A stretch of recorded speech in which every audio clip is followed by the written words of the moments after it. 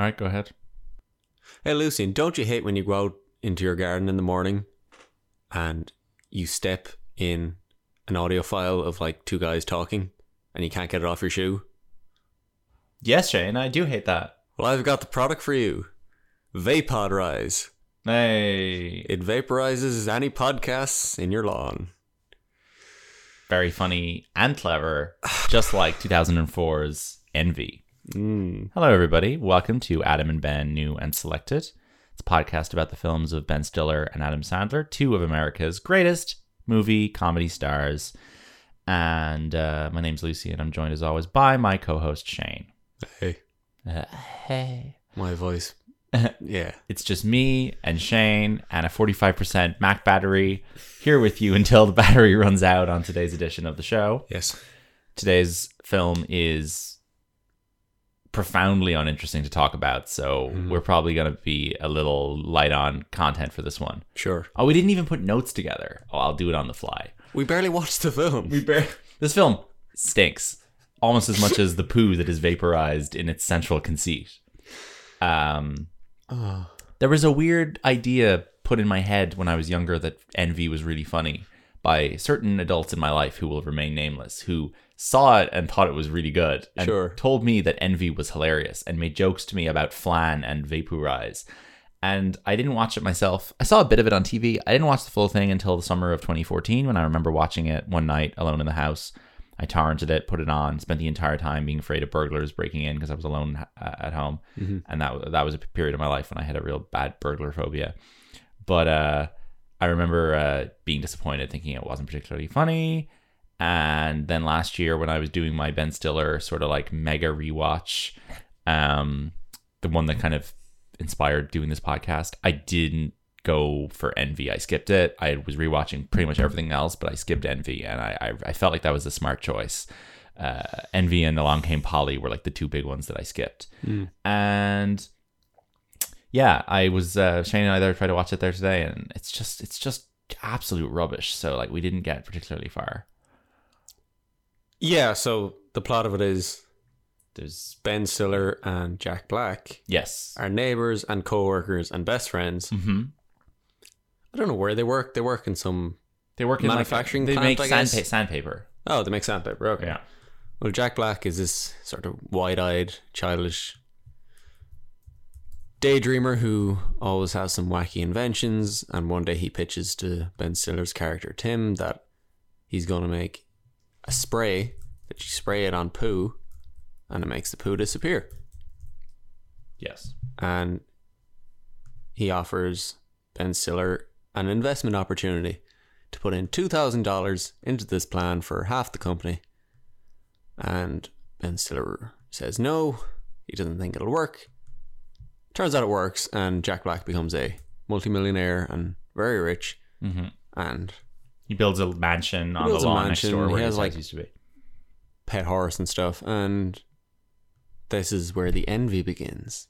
Yeah. And the film obviously worked. The conception of the film obviously worked from a place of we need to make a film where X actor is jealous of X actor's success. Sure. And the excuse for this situation is the poo spray. Yeah. And it feels like a sweaty excuse for it. It feels like they were like, we really need an idea. And this was the best they could come up with. Yeah, they were like, okay, like Ben Stiller getting progressively more mad at things is just like a fairly... It's a you kind of a not a no miss. Yeah, it's kind of just your standard film for him. Like, It misses. It misses. So this film was produced by Larry David and directed by Barry Levinson. Okay. So Barry Levinson, I'm going to do a 2-minute run on Barry Levinson. These are a couple of the films Barry Levinson has directed. Good Morning Vietnam, Rain Man, Bugsy, Sleepers, Wag the Dog. Basically, exclusively now does HBO movies with Al Pacino in them. And just HBO stuff in general and TV stuff. So he most recently directed Dopesick, the miniseries about pharmaceutical industry. He directed a couple of Al Pacino things. So he did Paterno, about Joe Paterno for HBO. He did You Don't Know Jack. He also did The Wizard of Lies, which is Robert De Niro playing Bernie Madoff. He directed Rock the Casbah with Bill Murray a few years ago. What Just Happened with De Niro. He's like a weird like De Niro, Pacino kind of guy. I heard him being interviewed on Bill Simmons' podcast once and really enjoyed the interview. There's two films of his that I have like some affection for, and they're both Robin Williams vehicles that I watched during the first COVID lockdown in like at like peak desperate, let's fucking see what I get into. Yeah. And I was on a bit of like a Robin Williams run, so I watched two films. One is called Man of the Year, which is a really interesting movie where Robin Williams basically plays like Bill Maher and is like this like, hey, I'm like a fucking like left of center like political like commentator comedy TV show man who decides to run for president. And he does, and whatever. That's the next thing he makes after Envy. And then the other film of his that interests me a lot is this movie called Toys, which is Robin Williams plays this like he inherits this like toy company, whatever. The film takes place in this like incredibly weird like Teletubbies kind of environment is the best way to describe it. Would be a Teletubbies world, okay, where everything is like Microsoft's is like Windows screensaver Green Hills, and every green hill has like little holes in it and like factories just planted in the middle of the fields, and like the whole film is like Teletubbies aesthetic, and it's fascinating. It's really interesting to watch. I'm also obsessed with the fact that it has this incredible generational overlap in the cast where it stars Robin Williams, Michael Gambon, Joan Cusack, Robin Wright, and then LL Cool J, Jamie Foxx, and Donald O'Connor from Singing in the Rain. And I am obsessed with the fact that Donald O'Connor and LL Cool J were in a film together. It's just like amazing that like both of their careers overlapped at one point. But anyway, so those are my Barry Levinson that's my Barry Levinson run through. Not a director I really care about, but you know he's made a lot of big hits. He was a big Oscar guy in the 90s. Yeah, he has relationships with big stars. Blah blah blah. I had no idea, zero clue that he had made Envy. It is an insane choice for him to do this Jack Black, Ben Stiller, scatological, really like immature broad comedy. I don't know how it ended up in his lap, but it is a bad fit. And it's weird given that they got like a decent director, two good leads, two huge female leads, co-leads or whatever, and it looks like no effort was put into this film whatsoever. So the screenwriter Steve Adams, the sole credited screenwriter, does not have a Wikipedia page. This is Steve Adams's IMDb page. Writer, 7 credits. Donnie and Marie, TV series 1979, 2 episodes. Fridays, 1980, 1 episode. Off the Wall, 1986, 1 episode. On the Television, 1989, 3 episodes. Envy 2004, Waiting for Forever 2010, No Stranger Than Love. This was his first writing job in 14 years. This was his first film he ever wrote. And his second film is a Rachel Bilson, Tom Sturridge movie. And his third film is... my God, who even knows? His third film is... what's No Stranger Than Love? Does it even have a poster? Alison Brie movie. Alison Brie's the star. Weird. With Colin Hanks. Weird. I would like almost check that out of curiosity. The guy, anyway, clearly cannot fucking write a movie, so no. I have no interest. Why on earth? Is he just friends with Barry Levinson? Is this a money laundering scheme? Why is Larry David a producer on it? This film seems very mixed up in its vision. It just seems like 5 different types of film crammed into one. Yeah, but the worst element, without putting in the major element of that film. You know what's interesting? A similar kind of thing for me is Spanglish. Okay. Which comes out the same year, and it's Adam Sandler working with James L. Brooks, who's a big Oscar-y, prestigious director, and it's kind of similar to this. It's different in that it is definitely more aiming to be a drama, but it's similar in that it is like an Adam Sandler vehicle that in no way feels like Adam Sandler should be cast in it, and the director-writer-star mismatch is very clear, and this is very similar. The type of film this is trying to be based on, like Levinson's doing, is just not suited to these two actors at all. Like, it's shot like Rain Man. It looks like a drama. Like, it's well directed, but it shouldn't be well directed. It should be badly directed and have a funny script. But it's over directed and underwritten in a really weird way. Like the opening, like we were like we were impressed by the cinematography, right? Exactly, yeah. Even though the cinematographer also does not have a Wikipedia page. Sure, but like the film moves like a real film. Yeah. I know, I don't get it. Anyway, halfway through this film, yes, we had an idea. Yes, of a new podcast. So we paused the film to talk about this idea. Whipped up, just basically said, "Oh yeah, pause the film. We're moving on to this," and it's an idea for a new podcast where we, the new podcast, in reverse chronological order, go back and talk about the highest grossing, big screen original live action comedy. Yes, of every year of our lifetime. Yeah, in reverse order. So we went and checked the stats, and what this would mean is that we start with the 2020. Well, if we started later in the year, we could do one from this year, right? What's coming out this year? I don't fucking know, but like, oh yeah, sure, we won't be doing this till next year. Some shit. Yeah, I don't know. Something will come out this year. There'll be something with some Rogan or whatever vehicle will come out this year. Something I'm not thinking of. Whatever. Anyway, if we started with 2021, we'd start with the Ryan Reynolds movie Free Guy. And then we would reverse backwards through stuff like Central Intelligence, 22 Jump Street. Then you get into The Hangover, Bridesmaids, the early 2010 stuff. We have a special rule for this show, which is that we're going to skip anything with Adam Sandler or Ben Stiller. Yeah, because we don't want to repeat things from this show. So we're not doing Grown Ups. We're not doing Meet the Parents, Meet the Fuckers. That knocks out 4 or 5 years. Knocks out 5 or 6 years. Yeah. And in those years, we will go down to the second highest grossing. Sure. So it'll be the highest grossing that doesn't have Adam and Ben. And that actually provides some interesting stuff for us to do. Anyway, we then get back into the early 2000s when you have 2 Austin Powers movies. Mm-hmm. And then in the late 90s, you have sort of like a couple of interesting like Jim Carrey things there. So you get to hit Carrey, Myers, Carell, a couple of female-led things like your Sex and the City and your Bridesmaids. Bridesmaids isn't the highest grossing though. Oh, it wasn't. It was to skip Hangover. It was The Hangover 2. Do we want to do 2 Hangovers and like the bad 2 as well? Like 3 is the one I like. Could do it as a bonus. Maybe. Problem with 3 is it's not a comedy. I'm rooting backwards as well. Hangover 3 is just a Scorsese film. We're doing it backwards. So Hangover 2 would go before Hangover 1. And then the worst film we'd have to do is Free Guy, really. That was a baffling list going through the 2021 list of comedies. Yes. So we basically went down the list of 2021 highest grossing films, and the next thing after Free Guy that could be considered an original live action comedy was at like 102, and it was The War on Grandpa with Robert De Niro, which like barely got released. Yeah. So it's grim. Things are grim for big screen comedy. It all goes to streaming. I can't remember what was like the last comedy I went to see in the cinema. Was probably Long Shot with Rogan and Theron 3 years ago. And I would go to see anything with Adam Sandler and Ben Stiller, but no such thing exists. It's gone. It's sad already.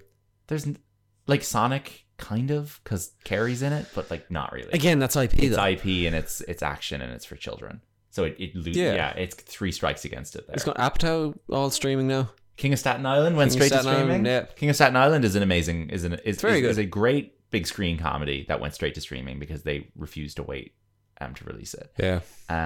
Was that projected to get a? That was meant to get a cinema release, and then they dumped it with about a week. Yeah, they dumped it with about a week's notice, but there's no box office for it. That's the problem. But no, King of Staten Island would be the type of comedy that's the thing. There should be Pete Davidson movies coming out. There should be fucking Tim Robinson movies coming out. The generation of Tim Robinson going to get movies?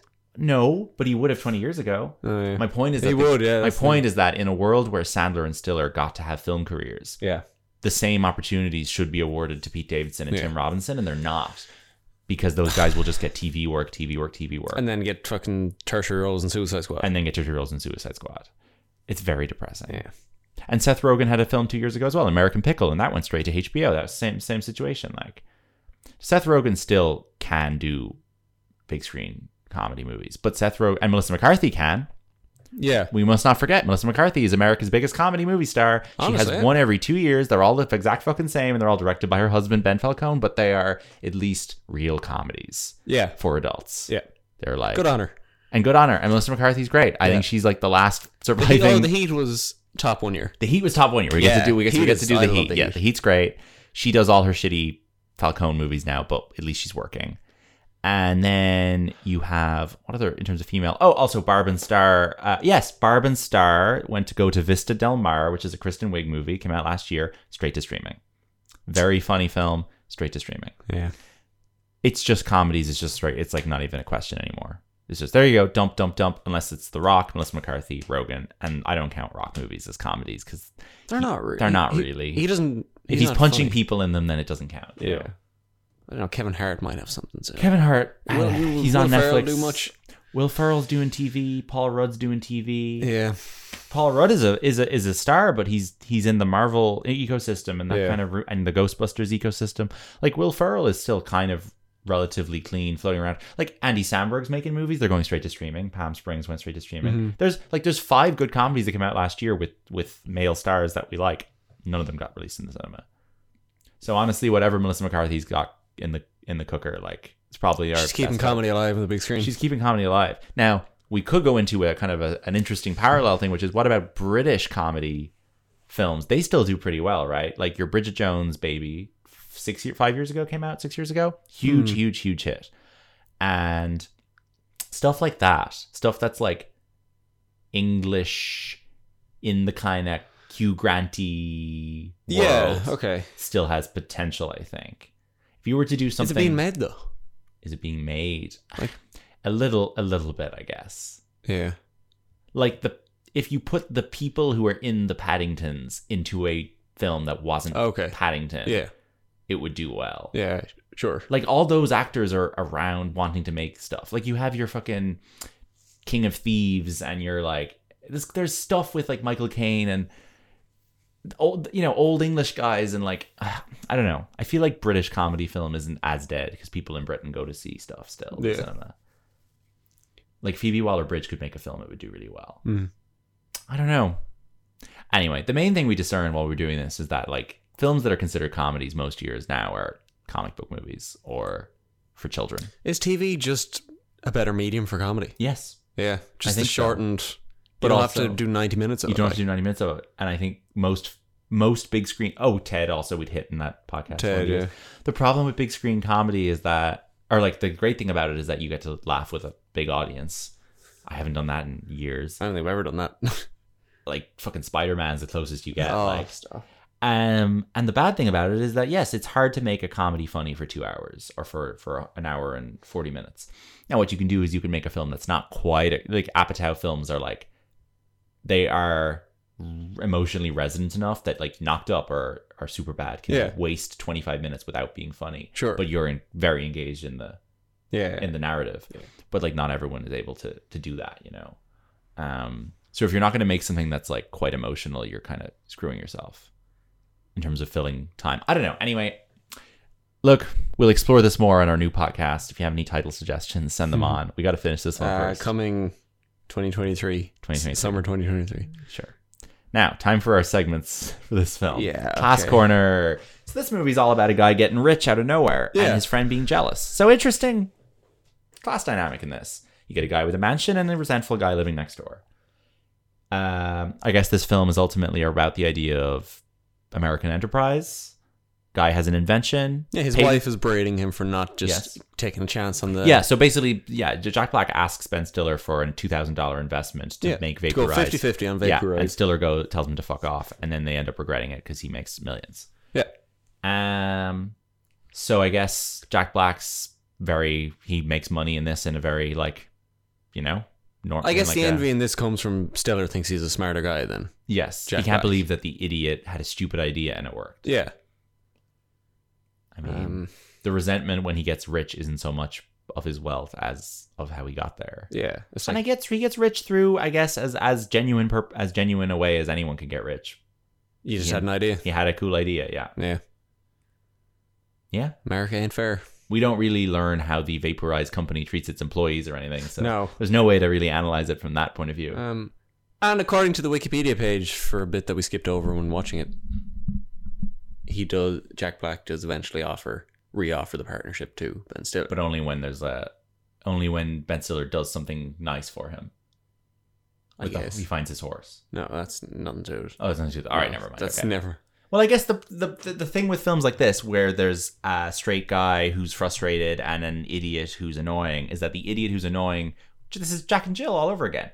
Yeah. The annoying person tends to be the kinder person who makes genuine gestures. And I don't think Jack Black ever does anything in this film that suggests that he's like an asshole, really. No. He's just irritating because he's got Jack Black energy. But he's well-intentioned. He's well-intentioned, yeah. Yeah. So Jack Black is only going to be talked about in this podcast maybe one more time after this episode. Would you believe he's never made a film with Adam Sandler? They have a Bacon score of 2 on the Bacon Oracle. They have never been in the same film. Stiller and Jack Black, meanwhile, have been in about 6 things together, but most of them are like cameos in Cable Guy, cameos in Anchorman. I don't count that. So the only 2 things they've starred in together are this and Tropic Thunder. Oh, yes. Now, I feel like we will probably do Tropic Thunder quite soon, but when we do Tropic Thunder, we're going to be talking about Robert Downey Jr. for like the entire thing. So I think this is a good opportunity for some Jack Black. Yeah, Jack Black is like He's like one of the more interesting. Not one of the more interesting people in that. Yeah. So we may as well do a couple minutes on Jack Black. There was a podcast about Jack Black that I was listening to 2 years ago that was one of the inspirations for this show, and it was called Jackin' Off. And it was a good show, and like they had a couple of people on it from podcasts that I like, but they stopped doing episodes. They like gave up before they got to Envy. They gave up around 2001, 2002, which was really annoying because I was actually having a really good time. Yeah. I am going to quiz you now on Jack Black's highest grossing movies worldwide. Sure. All time. Okay. So you got. I feel like we did this before with Jack Black. Maybe we did it in private. Like off. Oh yeah, maybe. Okay, throw out some ideas there for the top one. So his highest grossing. Panda. No, his highest grossing film ever has made 961 million worldwide. It is not a Kung Fu Panda. Jungle Cruise. Jumanji. Welcome to the Jungle. I forgot he was in those. Yeah. I forgot he was in those. Right. Was that the highest grossing comedy one year? I didn't count them because they're not original. Oh, they're not. That's true. I didn't count them. Okay. Number 2 is Jumanji, The Next Level. Yeah. Okay. Number 3 is it Kung Fu Panda? Kung Fu Panda 2. Kung Fu Panda 2. And number 4 is Kung Fu Panda. We'll just get past those. Sure. Right. Now, number 5 is when things get interesting. Okay. He's not on the poster of this one. He's not on the poster. He's not. Is he like an and? No. He's like second or third build. He's like third build in this. Huh. He's definitely not the lead. Yeah. Like. Is it Tropic Thunder? No. I'll tell you a clue though. Okay. It's set in a very similar environment to Jumanji and Tropic Thunder. They're all set. They're all probably filmed. Jungly film. Jungly film. They're all probably filmed in the same place. Is he in a King Kong or something? He is in King Kong, 2005. Oh, he is. Sorry, he plays the film director. He is really good in King Kong. Yeah. Right. Next up, I'm going to tell you because this is one I didn't even know he was in. He has a really small role in Ice Age. He plays a hyena in the first Ice Age. Oh, okay. Yeah. All right. Next up. Next one. I kind of forget he's in this one. I do not picture his face when I think about this film. We have done a podcast about this film. Shark Tale. Oh, I got it. Jack Black. Oh, nice. Jack Black being in Shark Tale is not something I really register. Is he the pufferfish or something? He's the big guy. Oh, he's like the shark. He's the soft shark. The soft shark. Lenny? Yeah. I never think of that as being him. Why do I never really register that that's He's Jack not doing Black? his own voice. No, he's not. He's doing this like kind of like Peter Griffin voice. I guess, yeah. I just feel like I've never like looked at Shark Tale and been like, oh, Shark Tale, Will Smith, Martin Scorsese, Angelina Jolie. I never really think that Jack Black's in that cast list. Yeah. It doesn't like, it's weird that he did that and then he went back and did more DreamWorks with Kung Fu Panda. It's kind of weird that he's in 2 DreamWorks things. All right. Anyway, next we got Waterworld, which I didn't know he was in. Okay. I wouldn't have got that. And then we have like our first thing on here that is like Jack Black is, and it's live action. School Rock? No. Worse. Really, really bad. What's bad Jack Black? This is like ultimate like we're gonna give him too much Jack Black. Oh, can you ever have too much Jack Black? What if Jack Black was filling the screen? What if he was the biggest guy in the room? He's fat. No, he's not fat. Oh, Gulliver's Travels. Gulliver's Travels. Yes. Nice. All right, I'm going to ramble off the rest then. We got The Holiday.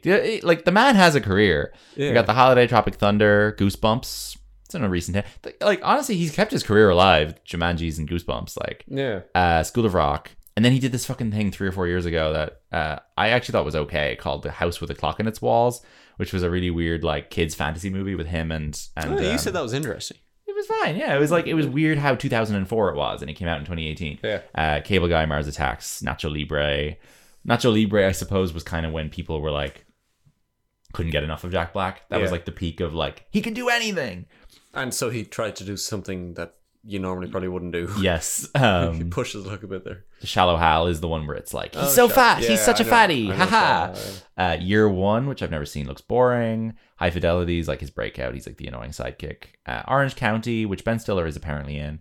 And then my favorite Jack Black performance, which is Be Kind, Rewind, which is this really lovely Michel Gondry movie where him and Mos Def play these guys who work in a video rental store, and all the tapes get wiped by a nuclear plant, and they have to remake all of the movies themselves, and they have to save the rental store. And it's great. It's fantastic. I think it's wonderful. And he's so good in it. It's my favorite Jack Black.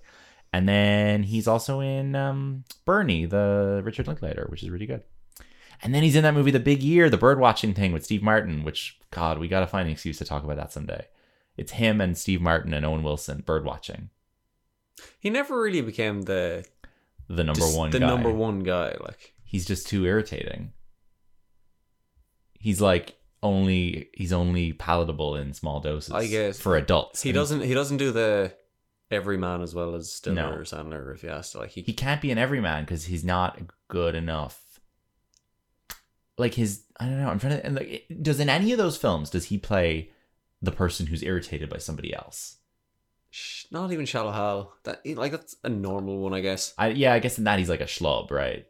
Yeah, and everyone he gets confused. He's a source of pity. Like, I'm trying to think of one where he's like being annoyed by a different guy. Like, you could put him in a movie with like Matthew McConaughey, where he's like, "Oh man, I want a girlfriend," and Matthew McConaughey's like, "I'll take you out on the town, buddy." That would work. I just came up with an idea for a film that could have been made in 2006. And he'd be the straight man. Oh, there is one. There's the D Train, where he's gay in that one. Okay. And he gets with James Marsden. Interesting. And that's an interesting dynamic. Because in that one, James Marsden is like the personality, and Jack Black is just kind of like, is like this like repressed, like closeted gay guy. Sure. Who's I think maybe married in it. I feel like he's married to Catherine Hahn, but maybe just because closeted gay men in films are always married to Catherine Hahn. And James Marsden shows up and he's like falling in love with him. And that's an interesting one because he's like, and Bernie too, but Bernie's like, he plays a psycho killer in Bernie. But I don't know. My tolerance for Jack Black's not as high as it is for these other guys. The name is bigger than some of his films. Kind of. Like Kung Fu Panda is like the biggest his name has ever been on a poster because like children couldn't get enough of Jack Black. That's the thing. Yeah. I went to New York in 2008, and there was a giant billboard on the side of the Toys R Us for Jack Black hosting the Kids' Choice Awards. And I thought that the Kids' Choice Awards were on inside that building.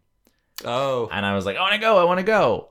And then whoever I was with was like, no, they're on LA. They're on it. What? Are they in LA? They're in LA. Yeah.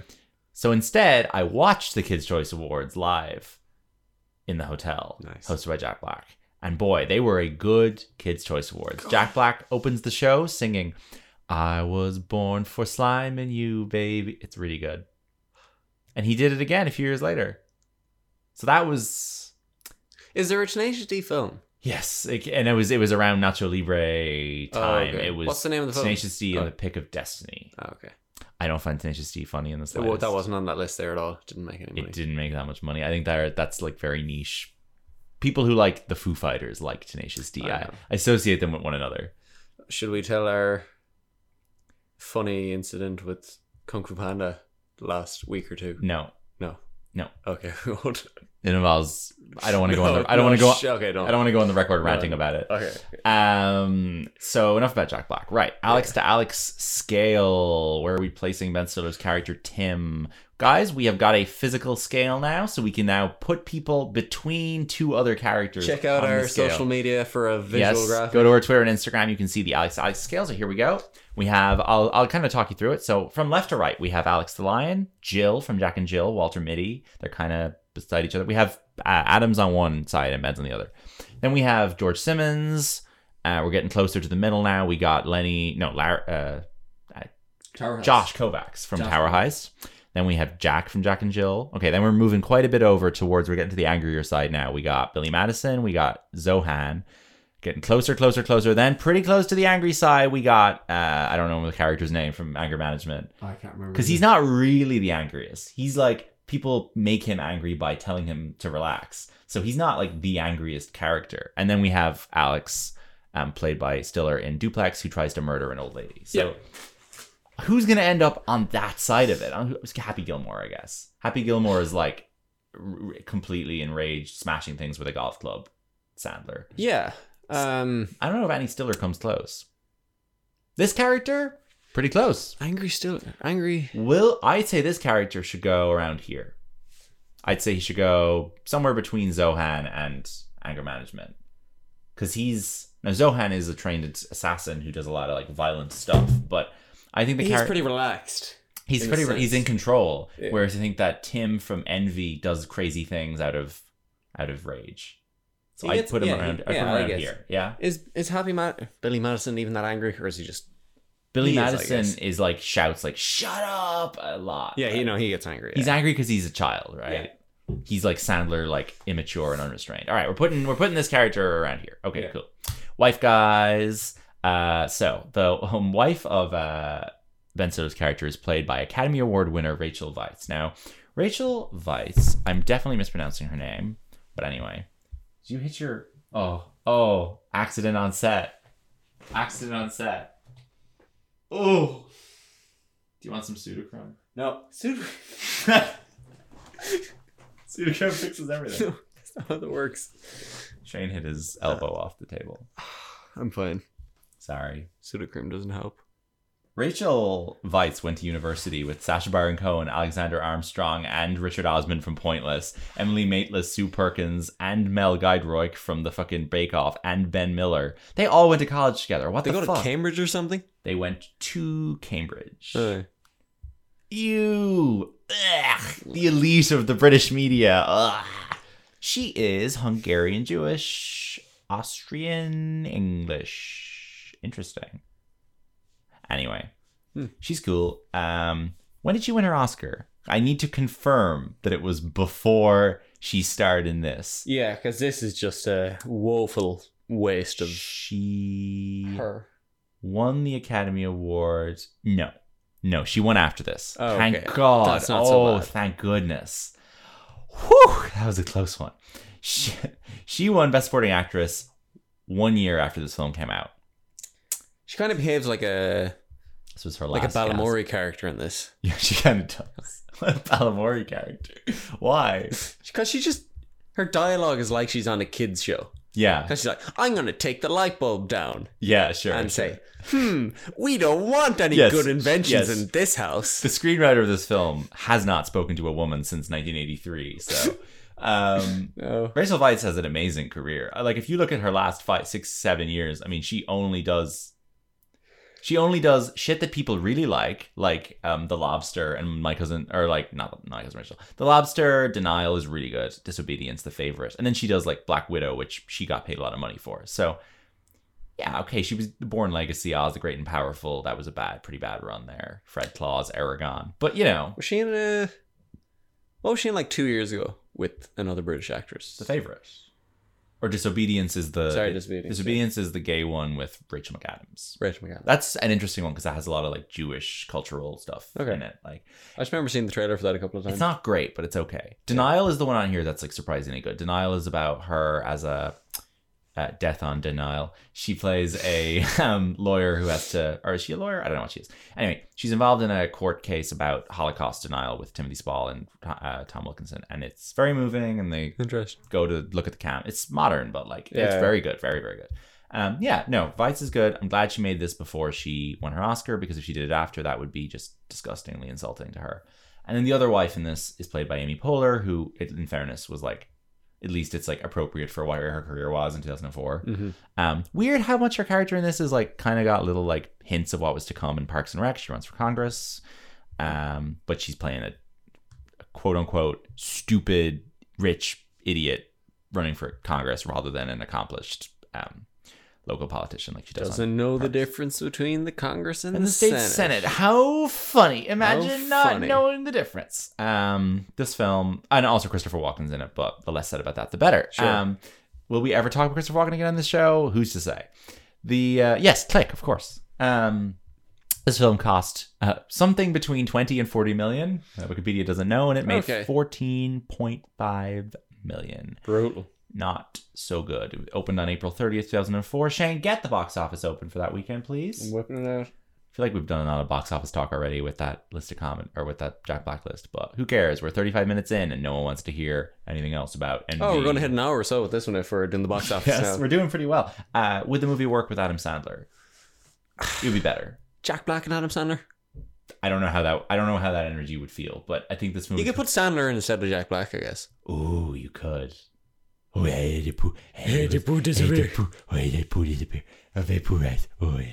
would be better. I guess. Yeah. There's, in my opinion, there's no way this could be worse. That's the thing. So bland and generic. You can make Sandler the walking character. Like you could put Sandler in anywhere. You could put Sandler in anywhere, it would be improved. Yeah. This particular combo did not work. So try anything else. Yeah, they didn't. Anyway. April 2004. What do we got? Oh, okay. Okay, I got some good ones. Big comedy. Big comedy. Not starring either of our guys. No. Anchorman. No. Okay. Big comedy, April 2004. Really, really lasted in the culture. Napoleon Dynamite definitely wasn't number one. Really lasted in the culture. 2004. It's not Anchorman. Nope. It's not Evan or Bruce Almighty. That's 2003. Okay. Really lasted in the culture. 2004. So does it star one of the comedy guys? No. It doesn't. Is there a woman lead? Yeah. Yes. Yeah. Is it an American woman? Yes. An American female lead, and it's lasted in the culture. And it's not a Bridget or whatever. She's playing an American woman. Mm-hmm. Okay. What? And it's lasted in the culture. Is she over 40? No. Young. Princess Diaries 2. No. Has she had a career prior to this, or is this like a big breakout for her? She's known mostly as a child star. Not a child star, but a young star. A young star. Other issues derailed her career. So it's a Lindsay Lohan. Yeah. Is it Freaky Friday? Mean Girls. Mean Girls, of course. Interesting. Because Tina Fey, of course, wrote Mean Girls and is in it. So her and Amy Poehler are both kind of popping out this weekend in 2004. Made 25 million. So that's 10 more than this? 10 more than this in the first week. Deserved. Yeah. I don't actually like Mean Girls that much. But it's a lot better than this. Fair play. Next up is... It's a 146-minute long drama directed by Tony Scott. Jesus Christ. A Man on Fire. Yeah. Never seen it. Child abduction stuff kind of freaks me out, so tend to avoid. Creasy's art is death, and he is about to paint his masterpiece. That's the tagline. Yeah. That's great. Yeah, Denzel is like a guy who, like, I don't know, hunts down a child abduction. I don't know. Another Christopher Walken film? Wedding Crashers. No, Christopher Walken's in Man on Fire. Oh, he's in Man on Fire? Yeah. Weird. What is Man on Fire? So Man on Fire is why he helps to rescue a child. Jaded ex-CIA operative reluctantly accepts a job as a bodyguard for a 10-year-old. Oh, she must be like... They clash at first, but eventually bond. Oh, and when she's kidnapped, there we go. He's consumed by fury. She must be like the president's daughter or something. Yeah. Dakota Fanning plays the girl, and Dakota Fanning was obviously like maybe the best child actor of all time at that age. So, okay. All right. Okay. Next up, got another comedy on this list. Okay. Another female comedy. Okay. Older, younger woman. A younger and an older woman. Is Nicole Kidman in it? I'll get it. Directed by Gary Winnick. I don't know. An older and a younger woman. It's not Freaky Friday. No, it's like a younger woman becomes an older woman. That's literally the plot of Freaky Friday, but I know what this is. It's 13 going on 30. Yeah. Jennifer Garner. Very good. Mark Ruffalo too. Mark Ruffalo and Andy Serkis, Judy Greer. People like it. People like that film. I've never watched the whole thing. It's got that classic 2000s poster of just a white background with a picture of the star and the writing. Really? I feel like that's the post. Show me the poster for 13 going on 30. I would have told you. Sure. Very much so. Yeah. Yes. That could be anyone. Yeah. That's just... Jennifer Garner to me is like She has her face covered with bubblegum. the most 45-year-old woman who's ever lived. I find it hard to believe she was ever 30. Yeah. It's just big for women. Probably better. Anyway, okay. Well done. Okay, next up. Haven't heard of this, so I'm going to have to look it up. I'm sure it's great. 2004 is a year I know a lot about, so I'm surprised there aren't more This is of my favorites in here. Oh, wow, this does not rate well at all in Letterboxd. Oh boy. Got our buddy Rake. Greg Kinnear is in this. This is my beloved Farrelly Brothers comedy Stuck on You. No, not even close. Shit. Stuck on You was the year before. This has got De Niro as well. De Niro and Greg Kinnear. Yeah. What?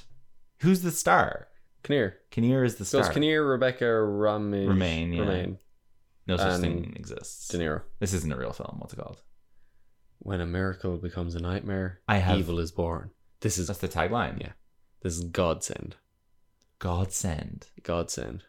What is this? I don't know. Show me the poster. Greg Kinnear, star of a film. Rake himself. Look at that poster. That is a stupid poster. That looks like a fucking... Oh, look at that rating distribution on Letterboxd. People do not like Godsend. No, but not even... They don't like it in a bad way. It's like... No one has ever given it 5 stars. No, but it's like... Does it have any fans? It's like aggressively in the 2-star range, which is like the worst. It's worse, yes, because it means no one even hates it. It doesn't perfectly slope downwards. It has a nice even distribution around 2 in the middle. Range, yeah. Any fans? Surely 1 or 2. No, none. No, we add it to our list. Doesn't exist. Okay, 5,500 views as well. And no one has ever said they're a fan. Okay, there you go. That's add it to how our much money list. did that make? Godsend. 6 million. Well, I'd like to point out, Shane, that it's higher up in the list than Envy. 2 spots, in fact. Jesus, it made 700,000 more than Envy. I think it's worth acknowledging that how extraordinary it is that a film with Greg Kinnear that I've never heard of did better than a Ben Stiller Jack Black comedy the same fucking year in 2004 that they were in Meet the Fockers and School of Rock. Yeah, probably the 2 most famous things they've ever done. How was this so poorly marketed? Like, I know it's bad, but like, you think people would. There was just no jokes in the trailer. There's just no jokes in the trailer. People were like, "This is stupid." Yeah. The poster is just a picture of the 2 guys, and it just says Envy. Next up is a rom-com. A rom-com. Yeah. A comedy of the romantic variety. Yeah. Comedy featuring romance. I don't know. Is it fucking What a Girl Wants Again or some shit like that? Nope. Does it have girl or women in the title? No. Okay. How to Lose a Guy in 10 Days? No. Kate Hudson? No. McConaughey? No. All right. Aniston? No. Vince Vaughn? No. You're going to need more clues then. Directed by Peter Howitt. I don't know who that is. Peter Howitt. He directed... Yeah, okay. Yeah, okay. Features an Irish lead. Colin Farrell. No, of course not. Of course not. An Irish lead. There is no such thing as an Irish lead. Pierce Brosnan. Is it the wine one? Is it no, sorry, that's not it. Is it After the Sunset?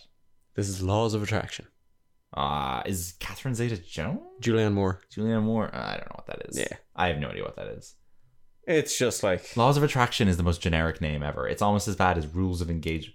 I've never seen that. No, it's most... Why is he sniffing her? Get away from her. Oh, he's really pressed in there. I love Pierce Brosnan, but when he looks creepy, he looks so creepy. That looks terrible. Next up is our subject of this episode. It is the film Envy. Yeah. Cool. Next up, we have a Tarantino. Kill Bill Volume 2. Yeah. Never seen it.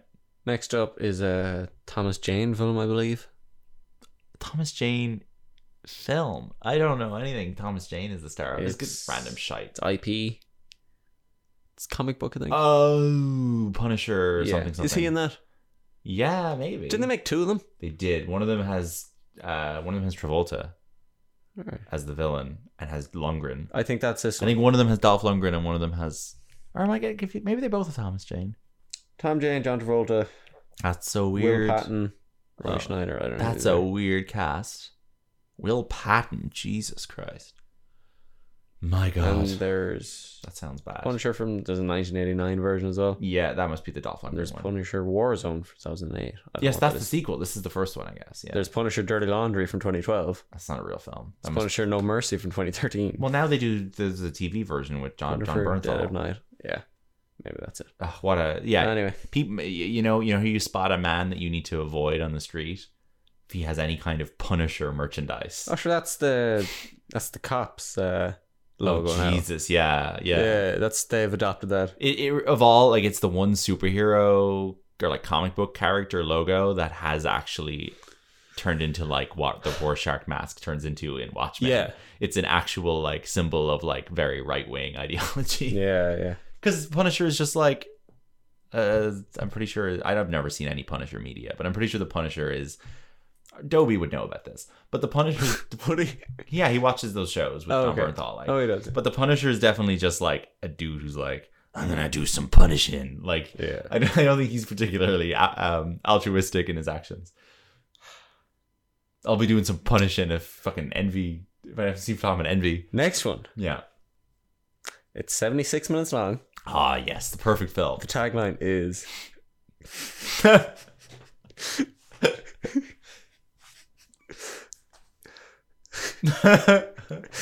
Bust a moo. Home on the Range. Yeah. Yes. Bust a moo. My first thought was Barnyard, because Barnyard's a film about like a sexy. That's cow. a bit later though. It's later. It's 2005. A sexy cow. That's a man with udders. Barnyard's very strange. Home on the Range is awful. Look at the cast on that. It's like Bette Midler, Betty White, Roseanne Barr, Judi Dench. Bette Midler on it. She's the lead, apparently. Roseanne Barr. Yeah. Roseanne Barr is Judi Dench, Jennifer Tilly, Steve Buscemi. What a weird movie. Cuba Gooding Jr. I did see it. G.W. Bailey. I watched it I rented it from Extravision. My parents were like, that looks boring. And I was like, it's new. And it's Disney, and they were like, all right, fine. And that was very fucking boring film. Yeah. It's just a Western, like, it's a boring Western for kids. But it looks so boring. Very poorly animated as well. Yeah, on the poster. Oh, so they basically stopped doing 2D animated films after that. And then they did... Oh, it's 2D? Mm-hmm, it's like the last Disney... It's the last Disney 2D animated film. Before... So they basically, but right? the poster looks like the kind of standard 3D. It's misleading. Okay. It is 2D animated. They did Treasure Planet, they did that. Then they fucking stopped doing 2D. They started doing Chicken Little, fucking whatever, bunch of 3D shit, like Meet the Robinsons, whatever. Then they go back to 2D to do Princess and the Frog, and this was because the guys, the dudes they did, Ron Clements and Musker, were like their big guys from Aladdin and whatever. They went back and they did Princess and the Frog, and then they were like, no, that didn't make any money. Back to 3D, and they haven't made another 2D animated film since. 2D looks nice. 2D animation's great. Yeah. The only 2D thing... Yeah, no, and there's a Winnie the Pooh from 2011 that's 2D, but that's it. They don't do them anymore. It's really sad. It's such a good thing. Like, you get your 2D animated stuff from Japan. Sure. But, like, you don't get it from Disney, and it's unfortunate. Anyway. Like, I would be so much more interested in something like Encanto if it was 2D animated. You know what will probably have 2D animated stuff in it is the Enchanted sequel. That will have some 2D animated stuff in it, because the first one does. I assume they'll keep it up. Anyway. This week is heavy on the comedies. It's April. April like used to be kind of a comedy month because you wouldn't have any big blockbusters. Like next up is one I saw when I was young. Okay, it's a sequel. It's a sequel. Is it for adults or families? Both. It's a little bit scary. It's a little bit scary. Like adults like it. Scooby-Doo Monsters Unleashed. Yeah, very good film. Yeah, not as good as I don't know. Maybe better. They're both good. They're both good, but not great. They both have potential to be better than they are. The second one probably has... I think the second one's probably better. First one's scarier. First one is the Lunar Ghost, which is like one of my fucking all-time greatest fears. Like, terrifying design. I think that 2 has Seth Green as the villain, right? First one is Rowan Atkinson. I don't remember the second one as much. Second one has Seth Green in it. Second one has like weird flashbacks to when they were in second one seems a bit more funky like. Yeah. James Gunn write both of them? I feel like he did. James Gunn is an annoying guy, but a very good writer of comedies. Yeah, James Gunn, sole writer on the second one. Makes sense. Quick little tangent on the guy who directed Scooby-Doo 2 Monsters Unleashed. Would you like to hear this man's career? Go on. I've done this for you before. Who is it? Raja Gosnell. Listen to this for a career. All right. Home Alone 3, Never Been Kissed, Big Mama's House, Scooby-Doo, Scooby-Doo 2, Yours, Mine, and Ours, Beverly Hills, Chihuahua, The Smurfs 2, Smurfs The Lost Village, Show Dogs, Santa, The Adventure Begins. And if you don't remember, guys, Show Dogs is the Will Arnett dog movie that was pulled from cinemas because it featured a scene where someone tells a dog that it's okay if somebody molests you as long as you close your eyes and pretend you're somewhere else. Raja Gosnell, everybody. That's a Will Arnett joke, all right. That man has probably got a very nice house. He's done a lot. To be honest, I've heard of all those films. More films you've heard of than Ridley Scott, probably. All right, one more. We're at 50 minutes here on an episode we swore would be our shortest ever. We got another comedy. Okay. It's a black cast. It's not a Tyler Perry thing. Is it like Barbershop 2? Stars Cedric the Entertainer. It's not a Barbershop. It's like a family movie. Or a Friday or no. It's not okay, Cedric, I don't know. I don't fucking Cedric the Entertainer. Johnson Family I Vacation. don't know what the fuck that is. It's just a Cedric the Entertainer thing. It's just a... The thing about Cedric... Take the Ride is that he's pretty entertaining. That's how he got the name. He does, yes. It's how he got the name. He wasn't born with that, actually. No, he wasn't. He had to actually give himself that name. Yeah, so fair play. He had to earn it. Cedric the Entertainer weirdly shows up in a series of unfortunate events the same year, along with Dustin Hoffman, for a very quick scene. Anyway. Has one fan on Letterboxd. Johnson Family Vacation. Okay. I'm very happy for that person that they found their film. I'm glad they got something. We all get something that's important to us. Next up is It was their shit house. Next up, I think, is a Guillermo del Toro film. Hellboy. Yeah. Hellboy 1, very boring and bad. Hellboy 2, brilliant. One of the best sequel improvement pivots ever. Just Hellboy 2, just infinitely better. Mm-hmm.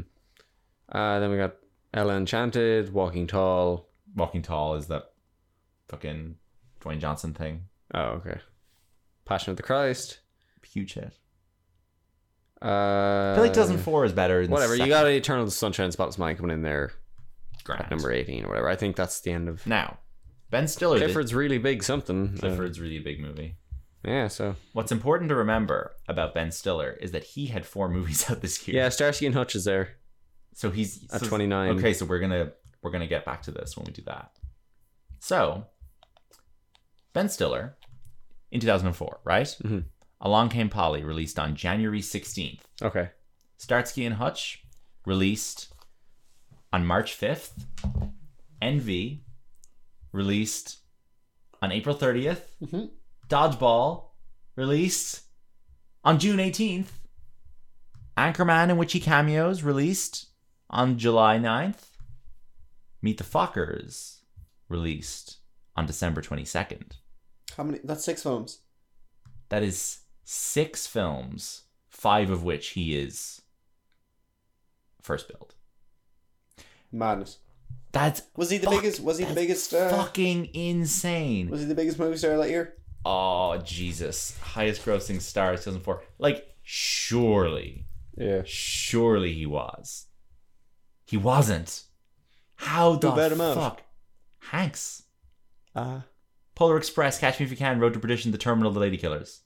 Fair enough. Fair enough. Can't argue with that. 5 films as well. 5 films.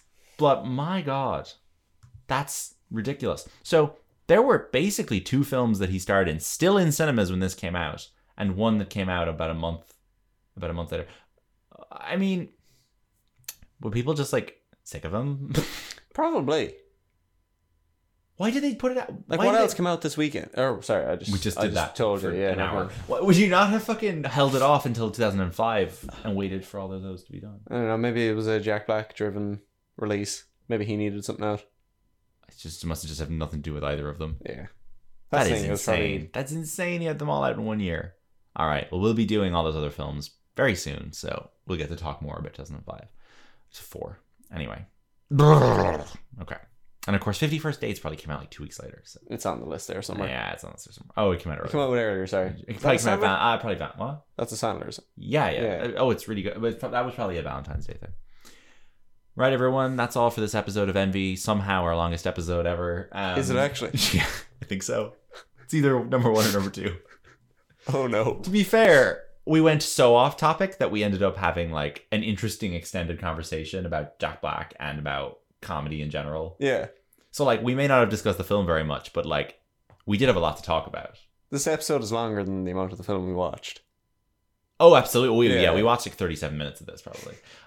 To be fair, I do think that like you'd expect us to spend 20 minutes talking about Jack Black during this show. I guess, yeah. Like we're going to do 20 minutes on Owen Wilson, and we're going to do 20 minutes on Vince Vaughn, and we're going to do 20 minutes on Steve Carell at some point. Yeah. It had to happen. Don't watch Envy. Don't bother. Don't bother, no. Don't. We'll do something better next week. I don't know what. Yeah. Maybe It's going to be a Sandler anyway. So. It's going to be a Sandler. God, we're fucking flying through these. We're doing one a week now. It's great because it feels like before it was like, whoa, who did we do last week? And this time it's like we just did a Sandler and now we're doing another one. Yeah. I feel like the going. show gets better when we do it once a week. Yeah, you get into a groove. We get into a groove and we like have And you actual can- rhythms and like Yeah, because you're retaining the knowledge from the previous right? episode Yes, to it's a build building on. an art. Yeah. It's so much better. God, no wonder people do this all the time. Not like You can us. really tell with the amount of listeners we're getting as well. We're going up by every week. one an episode. Yeah. You can get in touch with the show on Twitter and Instagram. It's Adam and Ben Pod. You can send us any questions you have or suggestions for films you want us to cover soon, anything like that. Any feedback on our audio quality also appreciated as it varies. I think we have a good setup now, but Hopefully. It worked well last week. I'm not thrilled with this little echo line, but we'll see. It sounded good to me. Yeah. Anyway, thanks for tuning in. We'll see y'all soon. Bye-bye. Bye-bye.